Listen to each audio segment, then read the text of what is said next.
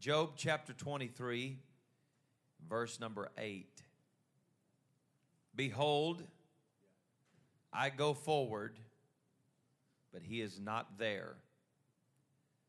I go backward, but I cannot perceive him. On the left hand where he doth work, but I cannot behold him. He hideth himself on the right hand, that I cannot see him. I go forward, he is not there. I go backward, I cannot perceive him. On the left hand, for some reason, even when I look for him on the left hand where I know he's working, I cannot behold him. And on the right hand, it's as though he has hidden himself and I cannot see him. I want to talk to you today, for the sake of your remembrance, from this subject, trusting in what I cannot see. Trusting in what I cannot see. Let us pray. Father, thank you for your word today. It's divinely inspired.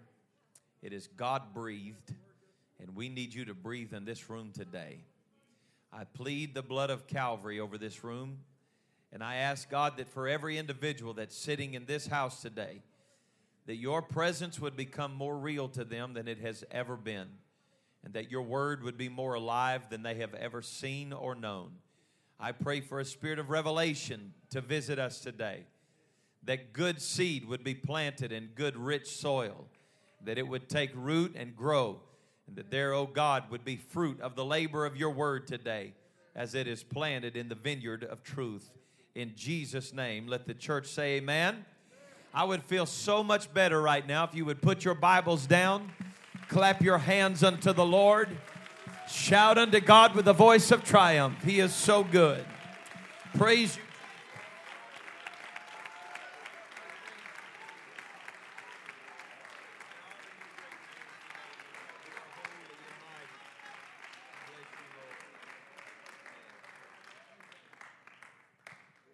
May the Lord richly bless you for standing today. You may be seated. If you're a guest here and you wonder why this church stands so much, I want to be crystal clear to you today. It is not because their pastor is a dictator and makes them stand the whole service. It's because these people love to worship. And I've learned over the last years of my life in serving in this church that you can get up and say, you may be seated, but as soon as the music starts, they get right back up. And so if you're looking for a dead church, this is not it.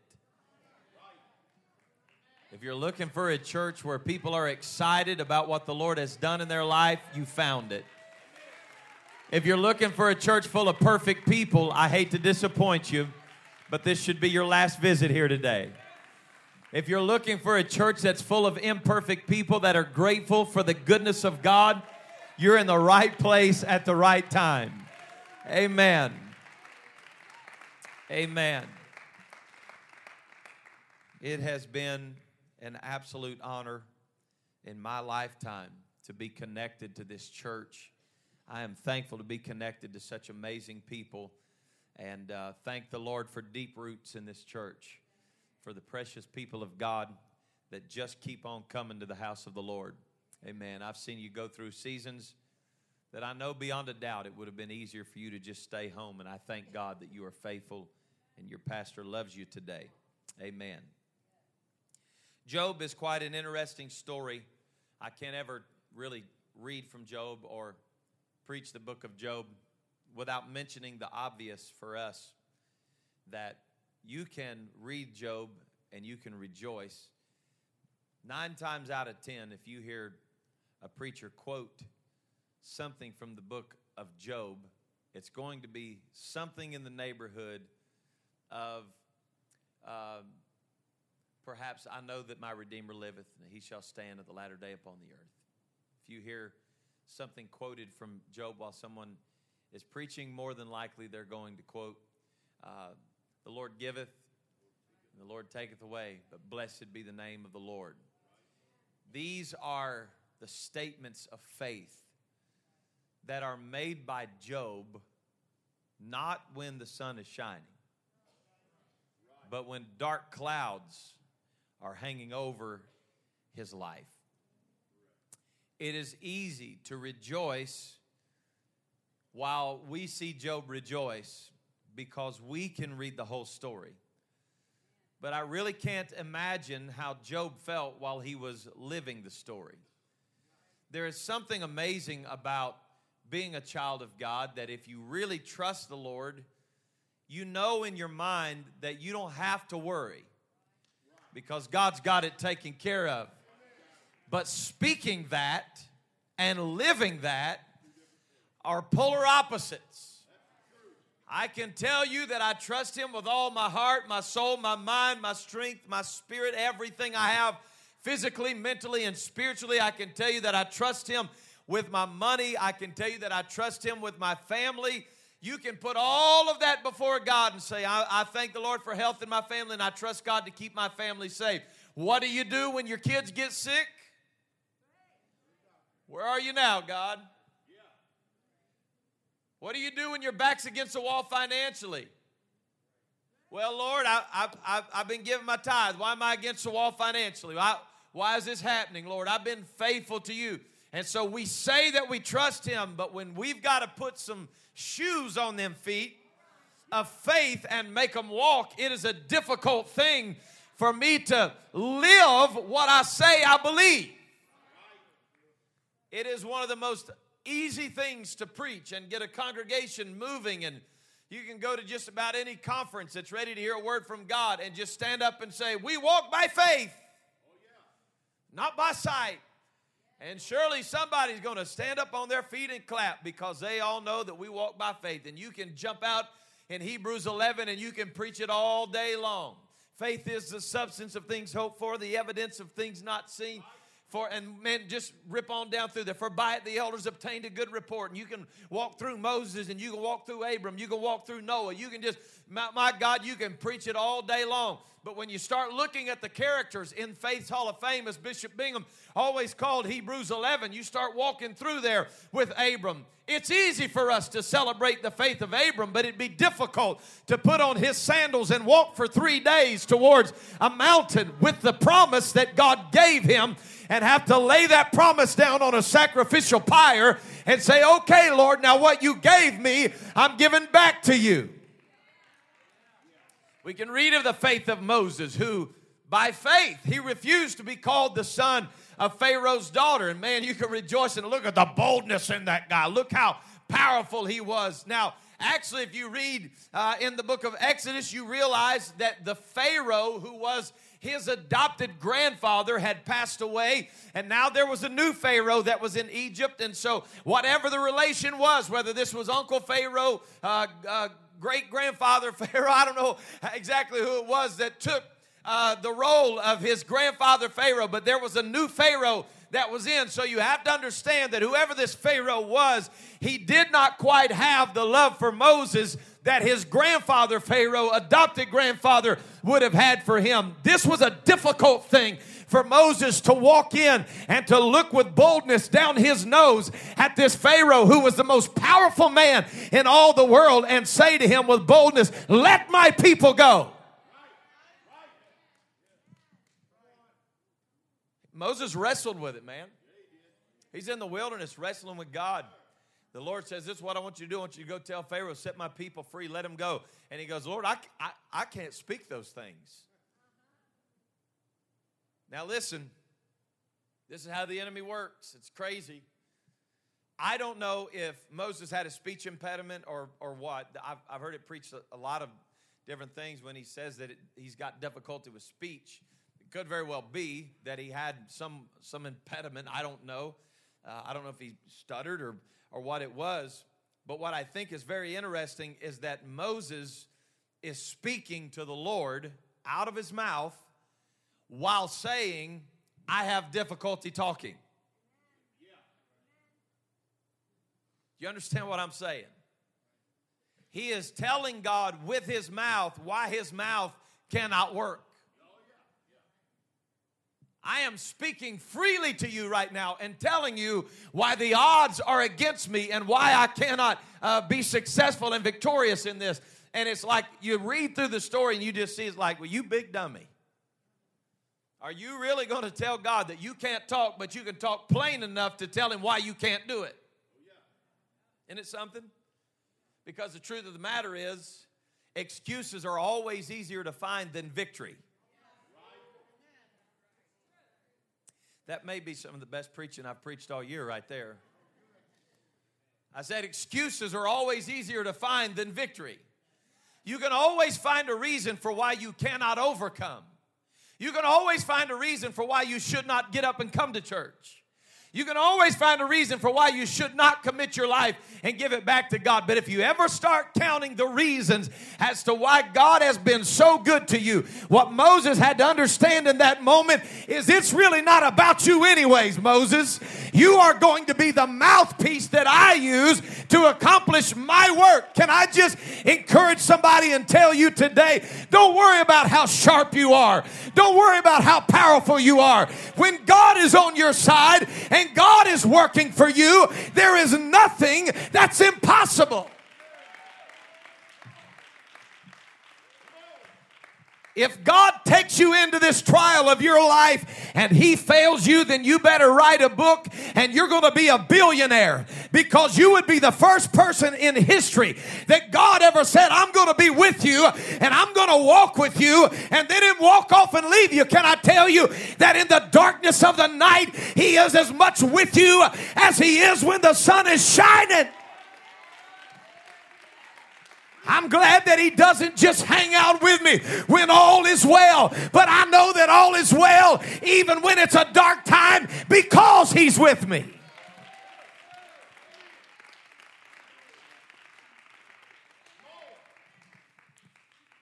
You absolutely can walk your way through Faith Hall of Fame and rejoice at the power of the faith of these people. My goodness. Noe. What faith he had to build this big box, put his family in it. Let me remind you folks that what he was preaching from the Lord is that it's going to rain. If I got up here and preached to you today, it's going to rain, you wouldn't be much excited because you've seen rain. But what Noah was preaching was brand new. Nobody had ever seen rain. There had never been a child stand outside and raindrops dance on their tongue. Never. Never happened.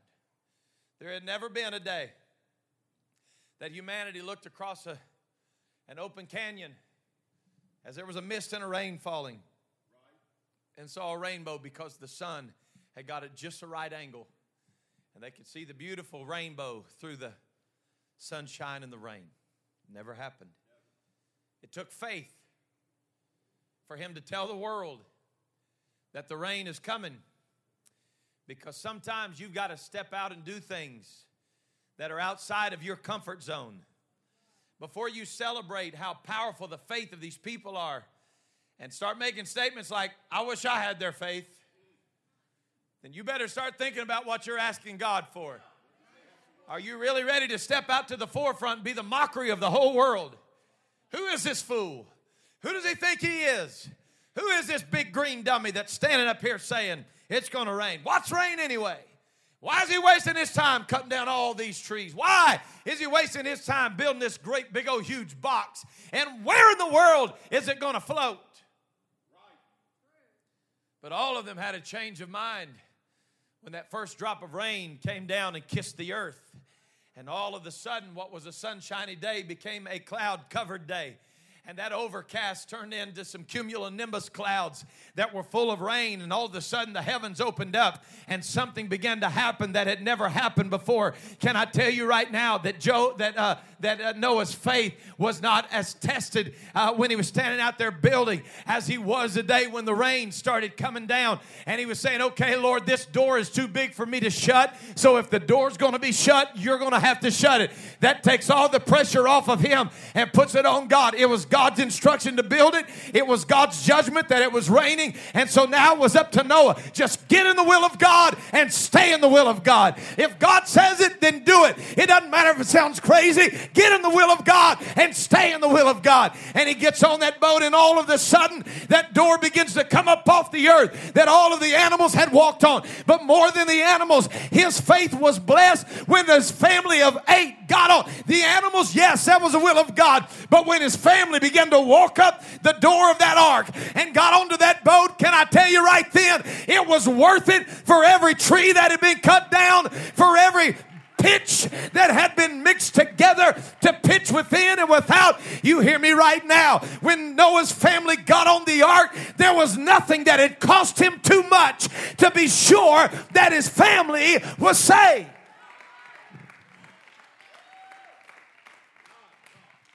So you can celebrate faith. You can talk about faith, but you hear me right now.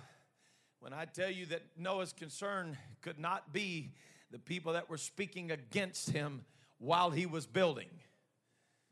There is a powerful principle that if you overlook it, you're going to miss the story in its fullness. There were always people that had something negative to say to Noah. Always. But he kept on building. Because he was not building for them. I'm going to let that sink in for just a second.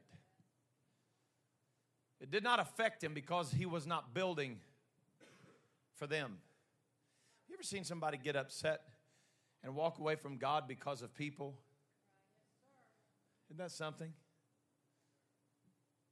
Way later in life, they're bitter, backslid, left God. Why'd you leave? Because so-and-so did me wrong. So you were building for them.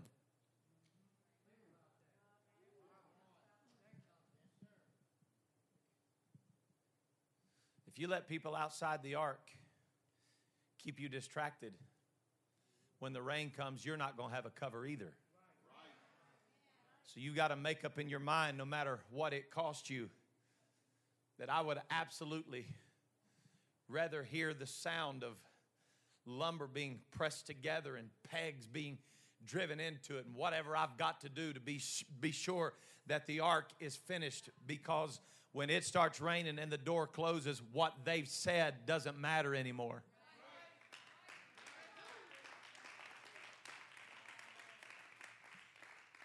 Now, I'm going to teach to you for just a minute. I'll get back to preaching in just a second, okay?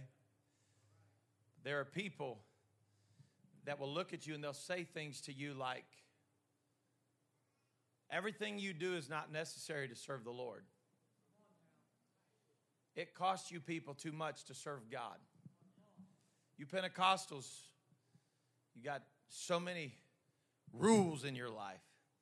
You know, that's so funny because I've never, ever, ever looked at it as a rule. Ever. It's such a pleasure. It's such a pleasure to give my life to God. My family and I were on a cruise, and I don't want to chase a rabbit hole for too long, but we went on a cruise for vacation several weeks ago. It's been almost a month ago now. It's hard to believe. And this gentleman walked up to me. Maybe I should tell you the story where I was, I guess. I was at the buffet.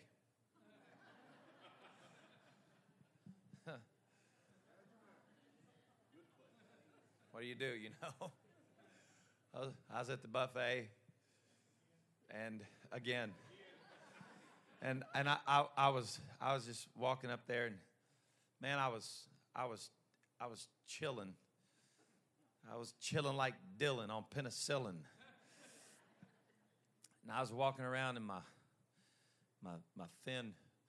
I don't even know what you call them. We used to always call them ball pants. This is my basketball pants. I had on sports pants and a T-shirt and a ball cap, and I was flip-flopping it, you know. Man, I was just walking around in I know y'all can't imagine pastor in flip-flops, but it felt good. I knew I didn't have to adjust my tie. And this man walks up to me. I could tell in his eyes he had a really kind spirit. And he walked up to me and he said, "Hey, man, are you guys Pentecostal?" And I said, "Yes, sir." He said, "Like apostolic?" I said, "Yeah." He said, I was raised in Pentecost. He said, my daddy was a Pentecostal preacher. And we started talking. Now, I'm not going to get into the full story of all of it, but I want to tell you, God has blessed me with a friend in my life that I've been connected to over the last month. We've talked every week. And he's a great blessing in my life right now. But I want to tell you something that's amazing. He does not attend an apostolic church anymore. His life has gone on. He got off track as a young teenager, and he came up to me and just opened up his heart and began to talk. And for the rest of our vacation, every time we'd see each other, we'd get together and we'd laugh and we'd cut up and we'd exchange phone numbers and we'd text and we'd talk every week. It was amazing. But I want to share this with you because I want you to understand that not everybody despises living a holy life. And I asked him the question. I said, how in the world did you know who we were? He said, man, as soon as I saw your wife and your girls walk by, he said, I knew exactly who you were. He said, I could tell by your spirit who you were.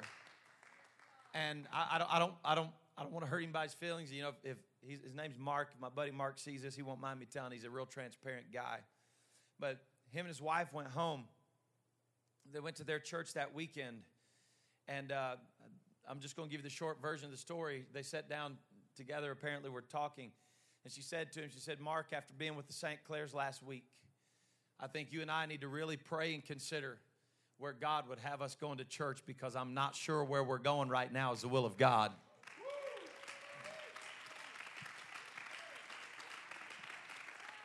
I want you to understand what I'm saying. He knew who we were, where we had come from. He knew that. She didn't have a clue who we were or where we had came from. But if you carry the conviction in your life with disdain, people are going to pick up on that. You cannot live a life of conviction with dread. You've got to live a life of conviction with love and passion and let people know it is not a dread to serve Jesus. What God blesses me with is so much greater than anything I ever walked away from in the world. Are you hearing what I'm telling you right now? He will fulfill you like an alcohol bottle will never fulfill you. He can fulfill you like a bottle of pills can never fulfill you. He can absolutely turn your life around. He will make the difference in you. You may be looking for answers. Well, I've got good news. The answer is here today.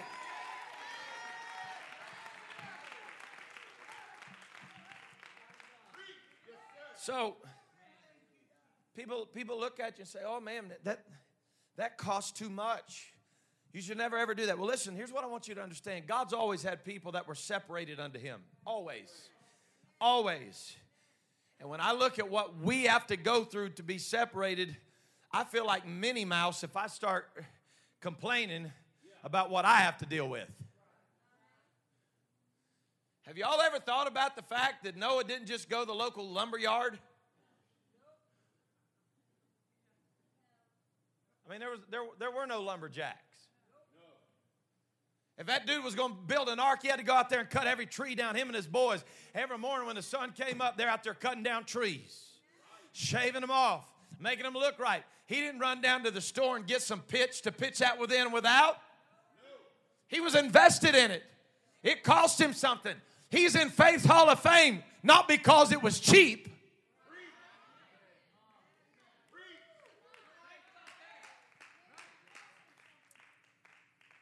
Man, I figured at least somebody would give me a woo! You don't test your faith buying cheap stuff. If you want something that's worth its weight, you better be invested in it. It is not too much for the Lord to ask of me to seek his face every day. It is not too much of the Lord to ask of me to push myself away from the table every now and then and fast and give myself to him in consecration.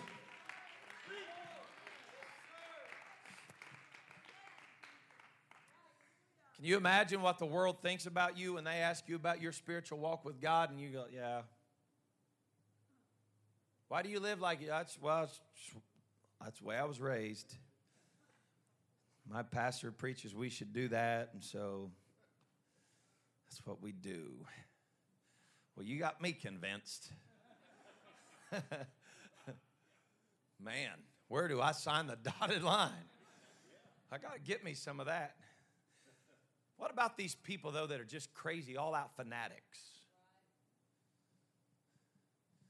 That when they say, are you Pentecostal? Absolutely. But why there? Why are you a Pentecostal? Why do you do that? Because God brought me out of darkness into His marvelous light. He established my going. Well, don't you think there may be somewhere else you could go that would be a little bit easier? Oh, absolutely. But I'm not doing it because it's cheap. I'm doing it because it's worth it. I don't live for God because it's inexpensive. I live for God because it's cheaper than going to hell and being lost. I want to be saved. We've got to get back to reality and quit letting the news and our society affect our biblical views. I want to tell you, there really is a place called heaven, and there really is a place called hell, and there really is a thing called eternity. And at the end of your life, that's all that matters. So serve God while you can. Give God the best you have. Live for Him in sincerity and in truth.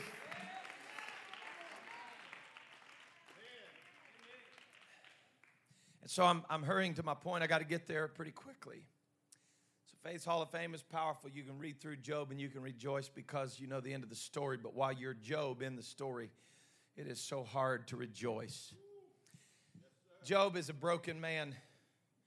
He's dealing with the powers of darkness attacking his family. And if you go through and read it, I'll spare you the time. Loses his home, his kids, his cattle, everything. You talk about natural disaster. Insurance companies are writing their books off the book of Job.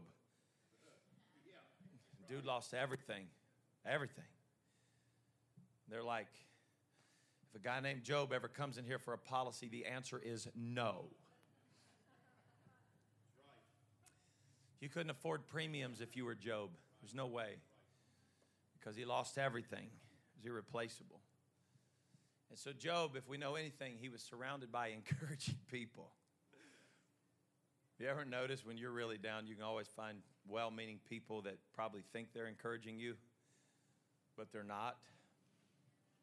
His wife, his confidant, his neighbor, his fellow laborer, his beloved bride, walks up to him in the 2nd chapter, the 9th verse, after he had just broke a vessel and scraped the sores off of his body. And she said, so, do you still retain your integrity? Read it, chapter 2 and verse 9. It's with you. You still got integrity? What I think you should do is just curse God and die. Now listen, I don't know if you've ever thought about this, but let me just throw this lead balloon out over the crowd and see if it'll fly. If dying is what Job wanted to do, then cursing God would have been an option.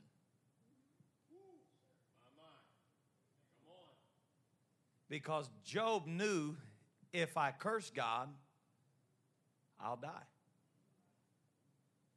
But Job didn't want to die.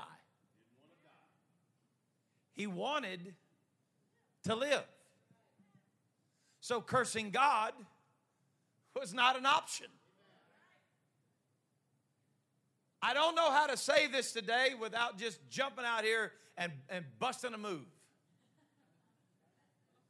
But I want to tell somebody, don't curse him yet. Don't give up yet. There is a life after the storm. There is a life when the storm blows over.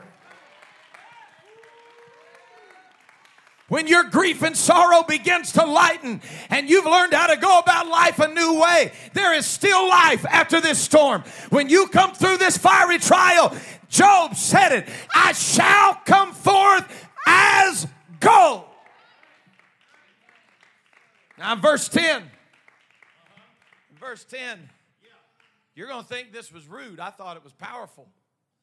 She said, just curse God and die. He said to her, you speak like a foolish woman, because only a fool would give up and die now. When you reach a certain place in your faith, oh man, I hope this helps somebody. When you reach a certain place in your faith, that you're not really as worried about how bad it's going to get from here. But you've already got it in your mind. If I've been through this much and still made it, I can't wait to see what my recovery is. I don't want to die, because I can't wait to see what God is going to do with me on the other side of this thing. Speak like a fool. You speak foolishly. You say silly things. You say that I should just curse God and get over it and die and pull up my feet. But I'm not living because of this defeat. I'm living for the victory that is yet to come. So, I hurry to my text this morning. Job said in 23, even today is my complaint bitter, my stroke is heavier than my groaning. Oh, that I knew where I might find him, that I might come even to his seat. If I could just find out where God's sitting, I'd make the journey and come before him. I would order my cause before him and fill my mouth with arguments. I would know the words which he would answer me, and I would understand what he would say to me. Will he plead against me with his great power? No. But he would put strength in me. If I could just get to God, if I could just hear his voice, I know that God is going to put some strength within me. There the righteous might dispute with him. So should I be delivered forever from my judge. And this is where he said, behold, I go forward, but he is not there. I'm looking for him. I go backward and I cannot perceive him. I felt behind me and I could not find him. And I want to tell you the rest of that story. You will never find him behind you, because he's not in taking you back from where you've been. He wants to take you. There's only one enemy that wants to take you back into your past, and it is not the Lord, it's the devil. He wants to drag you back to where you've been. That's why you'll never perceive him behind you. I don't have time to preach that, but just chew on that for a little while. He said, on the left hand where he doth work, and I cannot behold him. No matter how many times I wipe my eyes, I just cannot see him. He hideth himself on the right hand, that I cannot see him. Verse 10 is so powerful. But he knoweth the way. After his wife and Zelophehad and all these comforters have started questioning him and asking him goofy stuff, he finally comes back after all their queries with an answer of his own. He said, you know what? There's some truth to what you're saying. Because I've gone forward and couldn't find him. I've gone backwards and can't find him. I've looked on the left hand and on the right hand, and I cannot find him. Job is saying this. He said, I may not know where he is, but he knows exactly where I am. I cannot find him in front of me. I cannot find him behind me. I cannot find him on the left. And I cannot find him on the right. But he knows the way that I take. He knows exactly where I am. I've come to tell somebody today, you don't have to see him to trust him. You just got to know that when you don't have answers for tomorrow, you know who holds tomorrow. He knows exactly where you are. Stand with me, would you please?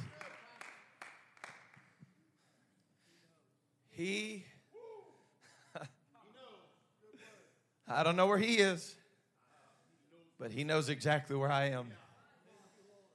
And when he hath tried me, I shall come forth. Listen to that prophetic voice right there. When When he hath tried me, he puts an expiration on it. When he's finished with this, when he's tried me, I'm coming forth. I'm coming forth.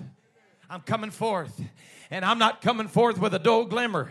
I'm not coming forth as stainless steel that's rusted out and falling apart. No. He said, when he has tried me, I'm coming out of this thing and I'm going to shine brighter than I've ever shined before. I'm going to be tougher than I've ever been before. I'm going to be more valuable than I've ever been before. God is adding value to me. While I'm in this trial, value is being added to me. I'm not going to curse God now. He's adding value to me.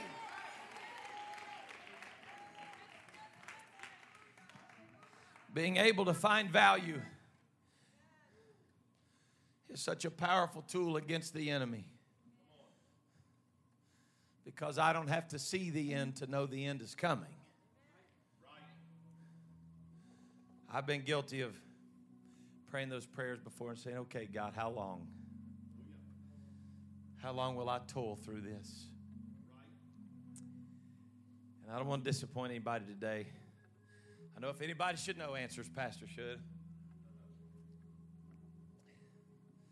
It's an amazing job to never have trouble but get to help everybody with theirs.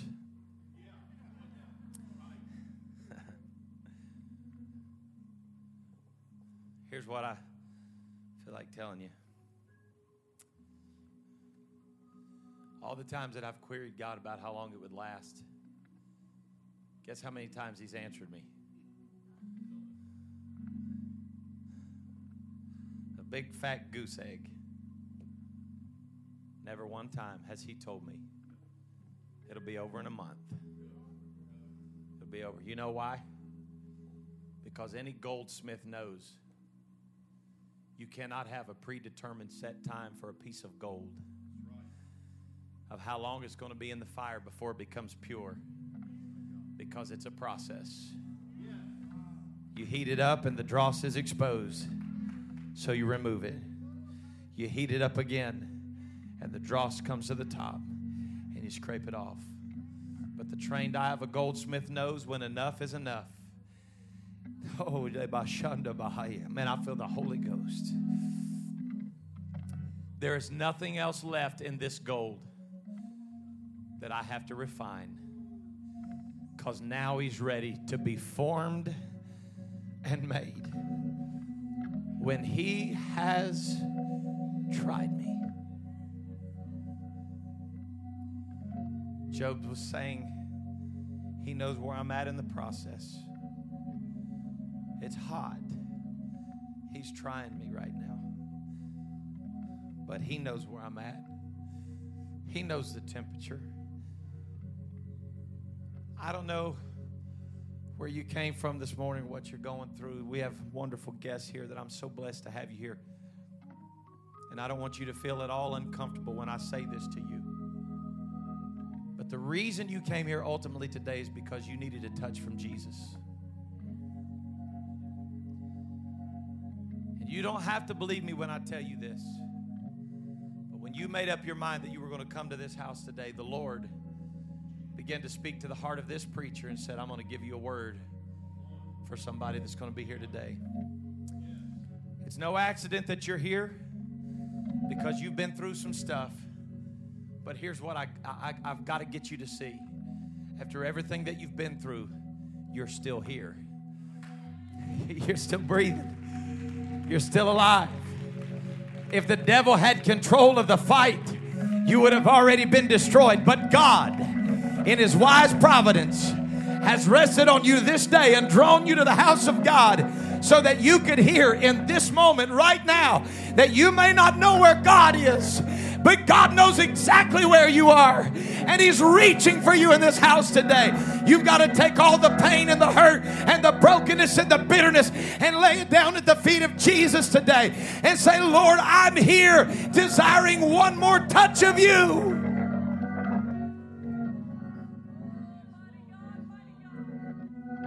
Reach out for Him today. These altars are open. Would you just reach out to Him this morning? Come on, God's doing great things.